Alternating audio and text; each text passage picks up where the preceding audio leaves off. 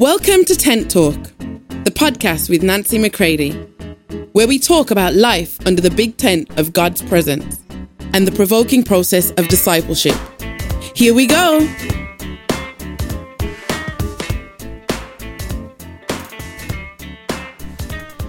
Hey everybody, welcome to Tent Talk. This is Nancy McCready. Today's episode hones in on why are you so angry?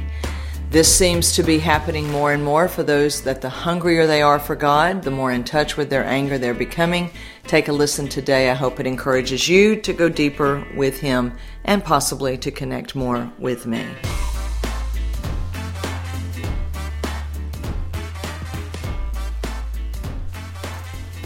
All right, some people are angry and they are thinking, I don't want to be in this kind of condition. I don't want to be this angry. But how many of you know that just because you don't want to be somewhere doesn't mean that's not where you are?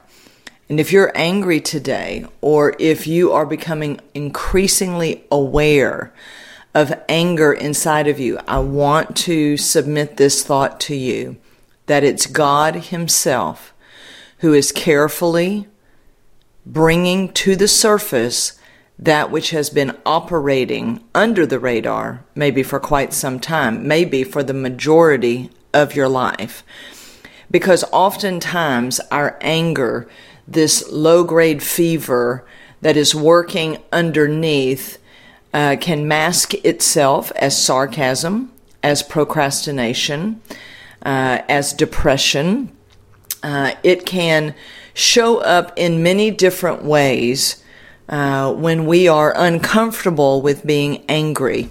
Maybe you grew up around an angry parent and you said, I will never be like that. I will never be so explosive or so inconsiderate.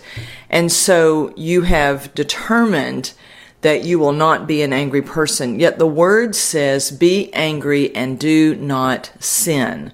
Be angry, but do not sin. Now, here at Tent Talk, okay, we present sin as an unholy force, all right, according to the Scripture. It is not just a behavior, it is a noun. It is an unholy force from the pits of hell, and its core goal is to draw people into independent living from the Father. So, especially, obviously, in the life of a believer.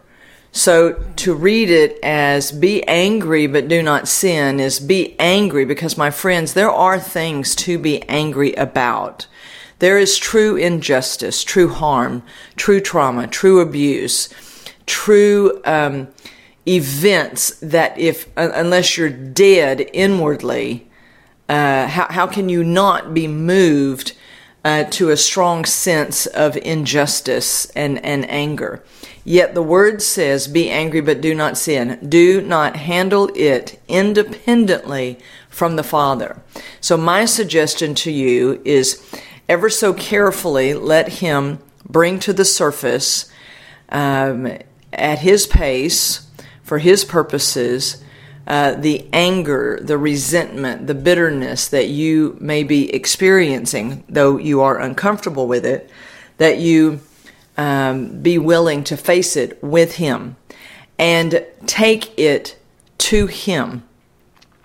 Because it's He who is bringing these things that have been hidden. There, in my book, From Trauma to Trust, I talk about things as though it's like a crocodile that has taken something and rolled it and stuffed it under an old timber in the water.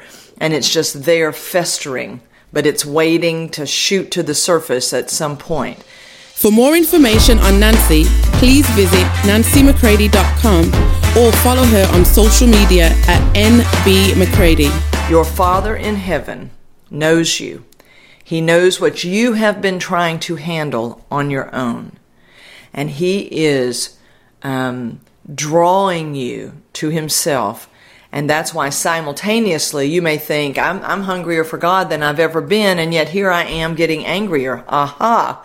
Yes, I hope you begin to connect the dots, see the correlation, that the more that you are hungry for God and who He is, what He's doing in you, And the closer you get to him, trust me, the more honest you are going to get. The more real things are going to get. Why? Well, because he's the most real there is. The closer you get with him, the more you rely on him, the more real you will get. Now, that doesn't mean you get so real that you go popping off and you are reckless in your anger. It means that you will begin to draw closer to him and have the opportunity to release that anger to him. Now, you can read about how I lived through that in my book, From Trauma to Trust, that you can order on Amazon. And I would highly recommend that you do it, because you need to have things to read where you see that sometimes getting in touch with anger, all right, is a slow process, and that it's not fun, especially if, like me, you've taken a lot of pride in not being an angry person. I'm not going to be like these other people in my life who were so out of control. I'm going to be in control. And now you find yourself, as I write in the book, you've got Jack in the Box coming out now, and you seem to not be able to control all of these things. I want you to be able to see that and maybe interpret that in this season as it's God saying, now is the time. Come to me and let's deal with this anger.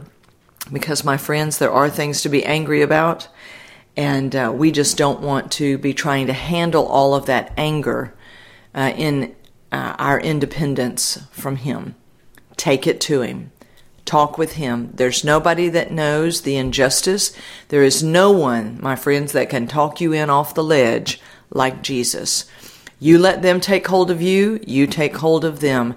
God is going to walk you through. I pray that this little time today that we've had together, I pray that it encourages you. If you are a procrastinator, if you have very sarcastic humor, if you have been in depression off and on for many years, it is highly possible, my friends, that there is some anger that is about to make itself known, and you make sure that you take all of that to the Father. They understand you. 1 Corinthians 13, you are known and understood by God. Yes?